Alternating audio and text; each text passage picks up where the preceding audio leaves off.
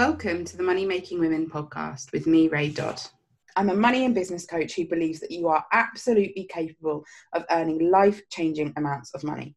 I also believe that doing so is not as straightforward as the internet makes out. If you're looking for a conversation that goes beyond pure manifestation and hustle and into the nuance and intersections of what it means to be a money-making woman, then this is the space for you. So welcome to, I think it's episode 9 of the Money Making Women podcast. We took a little break for a few weeks. I think it ended up being maybe about a month actually, because I had been trying to figure some stuff out. And I was doing that thing, and maybe you guys will relate to this, where I was just so busy. I wasn't having the time I needed to work on my business. I was in it, doing lives, all of that stuff, which I love doing. But I also want to create a business that gives me more space to do that. And so sometimes what that means is doing less of it for a little bit so that I can get my head straight on some stuff. And I'm pleased to report that it worked wonders. I wrote an Instagram post this morning just about how I feel in a really amazing flow at the moment. Not so much in terms of my content, but I'm going to address that in the next week or so. Like, as in I'm going to be doing stuff and hopefully that will work. But more in terms of the information, the ideas, the realizations that I'm coming to that really feel like a deepening of what we talk about in this space. So if you're not in there already, the main places to find me are in my Facebook group, which is called Money Making Women. Thought I'd make that easy for you all. And on Instagram. And in those spaces, I talk all about money and what it means to be somebody who doesn't want to leave their beliefs around the direction they would like society to go in, around feminism, inequality, equity, inclusion, all of those things around, dealing with white supremacy in our society, the patriarchy, homophobia, just like all the stuff that, I know that if you're watching this, you care about. How do we bring that into our money making? How do we, because I get so many people who work with me just being like, I don't see a way that I can earn money and care about the things that I care about. It feels to me as if, and let me know, because I record these live. If you're listening to the podcast later, I record them live, so on Facebook. So I'm going to ask people to comment. Let me know if this is something that comes up for you, where you are concerned you're going to turn into something if you earn money, or you don't see a way of earning the money without doing that. We look at the Amazon billionaire and the other billionaires and we think, it's interesting, isn't it, that we go straight that far when a lot of us are just looking to earn money within our businesses in a smaller way, but, still in an impactful way. So that's I've had lots of thoughts recently on all of that stuff. And that's been because I've given myself some time. There's been a number of different things that have slotted into place. And I'm really excited to chat to you all. I'm still researching some of it. I'm still looking at different things around all of it. But one of the first nuggets of info that came to me when as I started to sort of take this step back, was I was listening to Brené Brown's new podcast, which if you're a client of mine, you will have heard me banging on about because every episode I've listened to so far has been absolutely brilliant. And it's called, it's called Born to Lead. It's not called Born to Lead. It's called Dare to Lead. I think that's what it's called. It is. And the very first episode is Brené Brown herself talking through leadership. And right at the end, and it was brilliant and I really enjoyed it, but right at the end, she said this thing about leadership. And obviously when she recorded this was before the US election. So, good leaders of character, all of that stuff's very much been a conversation that lots of us have been having. And she was talking about why, and I listened to this a while ago, so I'm really paraphrasing here. She was talking about why it is people say to her, why aren't we getting better leaders yet? Why aren't we getting leaders of substance and character more frequently? Why are they rare, essentially? And she said the reason for that is that because as leaders, we are not willing to sit in our discomfort. We are not willing to ask ourselves hard questions. We're not willing to go into meetings or situations with colleagues or clients or customers, employees. We're not willing to find ourselves behaving in a way that we know is not good. It's not us being our best self. We're not willing to look at an uncomfortable situation and then ask ourselves the tricky questions. She said the reason leaders aren't getting better is because we are not willing to ask ourselves the tricky questions and sit with our uncomfortable feelings. And as she said that, and we'll put a link to that episode in the show notes, as she said that, instantly, like as I heard the words, I was like, that's what's happening with money. That's what's happening with money. Why aren't we earning more money? Why aren't people like you and me? Why aren't more of us, people like who I laid out earlier, who care about all those things I talked about when I started the episode? Are we really willing to sit in that discomfort? Now, 2020 has been training us hard in discomfort. Like, have you ever felt more uncomfortable in a year? It starts off with in March, like, in fact, even February, there might be a pandemic coming. No, pandemics never actually turn out to be anything, do they? They just float on by. There's a big thing in the media and then it goes away. Nope, not this one. Oh God, what's going to happen to my industry? Some of you will have really impacted your industry. What's going to happen to my house? What's going to happen to my kids' school? All these things, all these questions, like discomfort straight away. If any of you are anything like me, and I know many of you are. So we've had that. Then in June, what happened with Breonna Taylor, George Floyd, and the Black Lives Matter movement gaining momentum. It's been around for a long time. Black people have been being killed by the police and others for a long time. But a spotlight was shone on it. And for many white people and black people, for different reasons, that was deeply uncomfortable. And so more discomfort. The election, again, the US election, more stuff around Brexit in the UK. All the knock-on effects of coronavirus and what it means for our kids and what food they get access to and all sorts of other things. Layers of discomfort. 2020 had us covered there. 2020 is like, guys, you need some training. Now, I'm not saying that, I'm not making light of coronavirus in any way or any of that stuff. I think in terms of the Black Lives Matter conversation, discomfort was inevitable for where we're at with it. There had to be this discomfort. It wasn't possible without it. I think coronavirus is a layer of that. I'm not saying it's like some kind of divine intervention or anything like that. It just created a situation, a climate where the other stuff bubbled to the top. And in that way, it was necessary. But I don't want to act like, we needed this, because I know that it's a life or death situation for many. So what if one of the reasons we're not making the money is because instead of noticing the tricky feelings that come up, and some of you will be like, Ray, I've done money mindset work. I've sat in uncomfortable feelings, and I don't doubt you have. I don't doubt you have. But there's another layer far beyond money mindset work. So it's quite trendy to be anti it. I think mindset work has its place. I just don't think it's enough on its own. What I notice is, so people are talking about, I'm looking at my thoughts, I'm looking at my words, and all of that stuff's great. That's helpful. That can be helpful. However, what I see more than that is a system which actually we don't feel we fit into.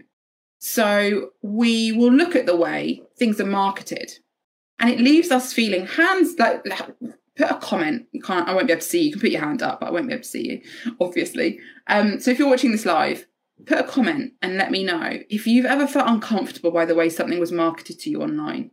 If you've ever thought, I don't want to do it like that. If you've ever felt uncomfortable just the way stuff was sold to you generally in marketing, even on TV advertising. If you've ever had the thought that a lot of TV advertising is really anti-women and anti-anyone who is on any kind of spectrum of the gender binary, who doesn't fit into those two very rigid camps of man or woman. And so we often, and people will say to you, well, you just don't want to advertise that way because you've got a block around visibility. You've got a block around money. You don't like yourself enough. And I've probably been guilty of that, I would say. And those bits there can be elements of truth in those things. Not the whole, you don't like yourself enough. That's a much more complicated situation. But what if we've got a point? What if the way we're being sold to is not okay? And there is no what if, like, it absolutely isn't. Lots of it absolutely isn't. What if that thing you've been told is a block is actually an instinct? It's a sense of justice in you, a fairness that's rising up and going, no, I won't. I will not do it that way. I know that I have been taught in various courses and things like that to do things that I've just been like, no, I don't like that. And I will honestly say some of it I knew, it was such a strong feeling I knew. Some of it wasn't until June this year, and I can pinpoint it because that's when the Black Lives Matter uprising happened, that I was like, actually, that's because I don't think that's fair. I don't think that leads with inclusion or equity or equality in any way. I love that there's discussion about diet ads in the comments. All sorts of diet things just going into women's insecurities. Yeah, diet, beauty. And, you know, if you follow me at all, you'll know that I'm a big lover of skincare. I'm not anti us looking after ourselves in whatever ways make us feel good or not doing, if it's the reverse. But it's so interesting how skewed advertising is to the way that women look. Still. So, yeah, these feelings that, I don't like it that way. It's not because there's something wrong with you. It's because there's something wrong with society. It's because there is something wrong with the way we do things. But what I see over and over again is instead of people going, I don't like the way they're doing that, I'm going to try something else. Instead, what happens is, I don't like the way they do that, therefore I can't do it. I don't like the way people earn their money. I don't like the way that looks or feels to me. Therefore, I'll opt out. As if there's one way, and if that doesn't sit well with you, the only ethical or okay alternative is just to not do it. And that's where I return to Brené Brown's point that this is absolutely about sitting in the discomfort. So if you don't want to sell something the way someone else does, and the easiest example for me to use, I know that we've got product-based businesses and service-based businesses that listen to this podcast, but the easiest example to use, because it's so rife with problematic marketing tactics, is my own industry, the coaching industry. With the coaching industry, you might look at something like, and let me use an example, and when I use this example, if you are using something and you feel okay with it, then absolutely fine. You are the one that needs to be okay with it, not me. However, I am not a fan. I think you can do them in an okay way, and I'm going to explain that. There's something called deadline funnels that you can do. And basically that's where you opt into you buy a PDF, you download a free PDF or video or masterclass. And then what happens is you get 24 hours to buy that thing before it goes up in price.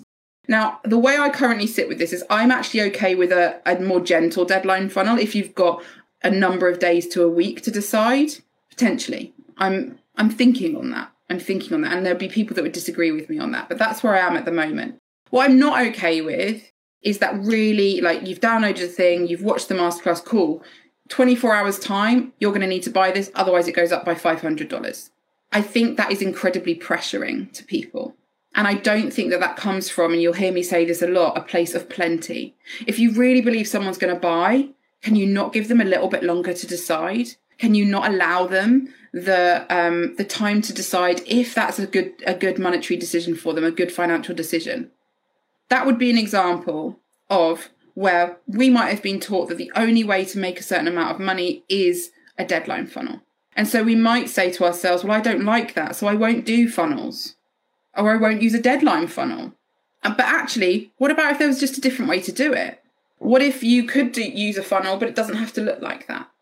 And that's the discomfort. And that's quite a small example. There are going to be even more difficult ones. You know, looking at where are we keeping people trapped in a buying cycle in our services?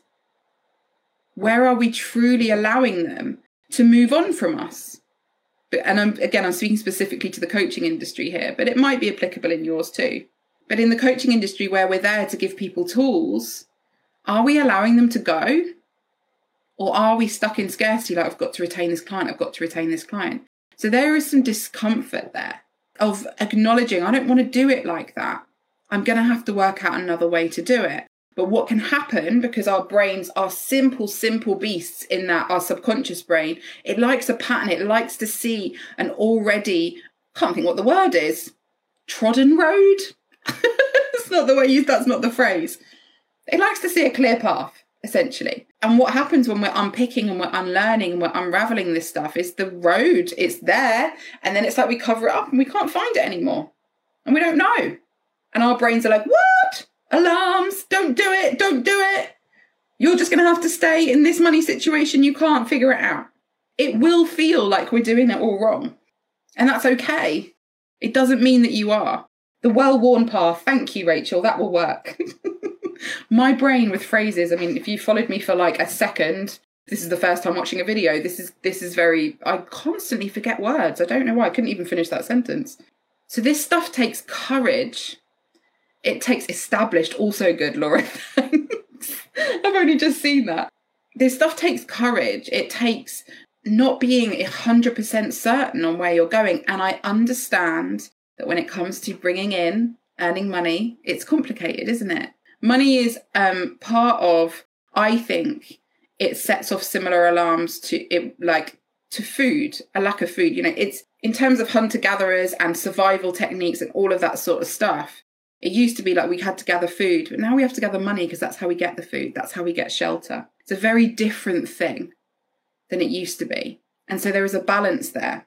It's why it's important that those of us with the privilege of actually having money, of having safety nets and things like that, also work on our money mindset and also work on how we feel about money, our relationship with money, so that we, for those of us that feel called to, can earn more and distribute it in the way that feels good to us.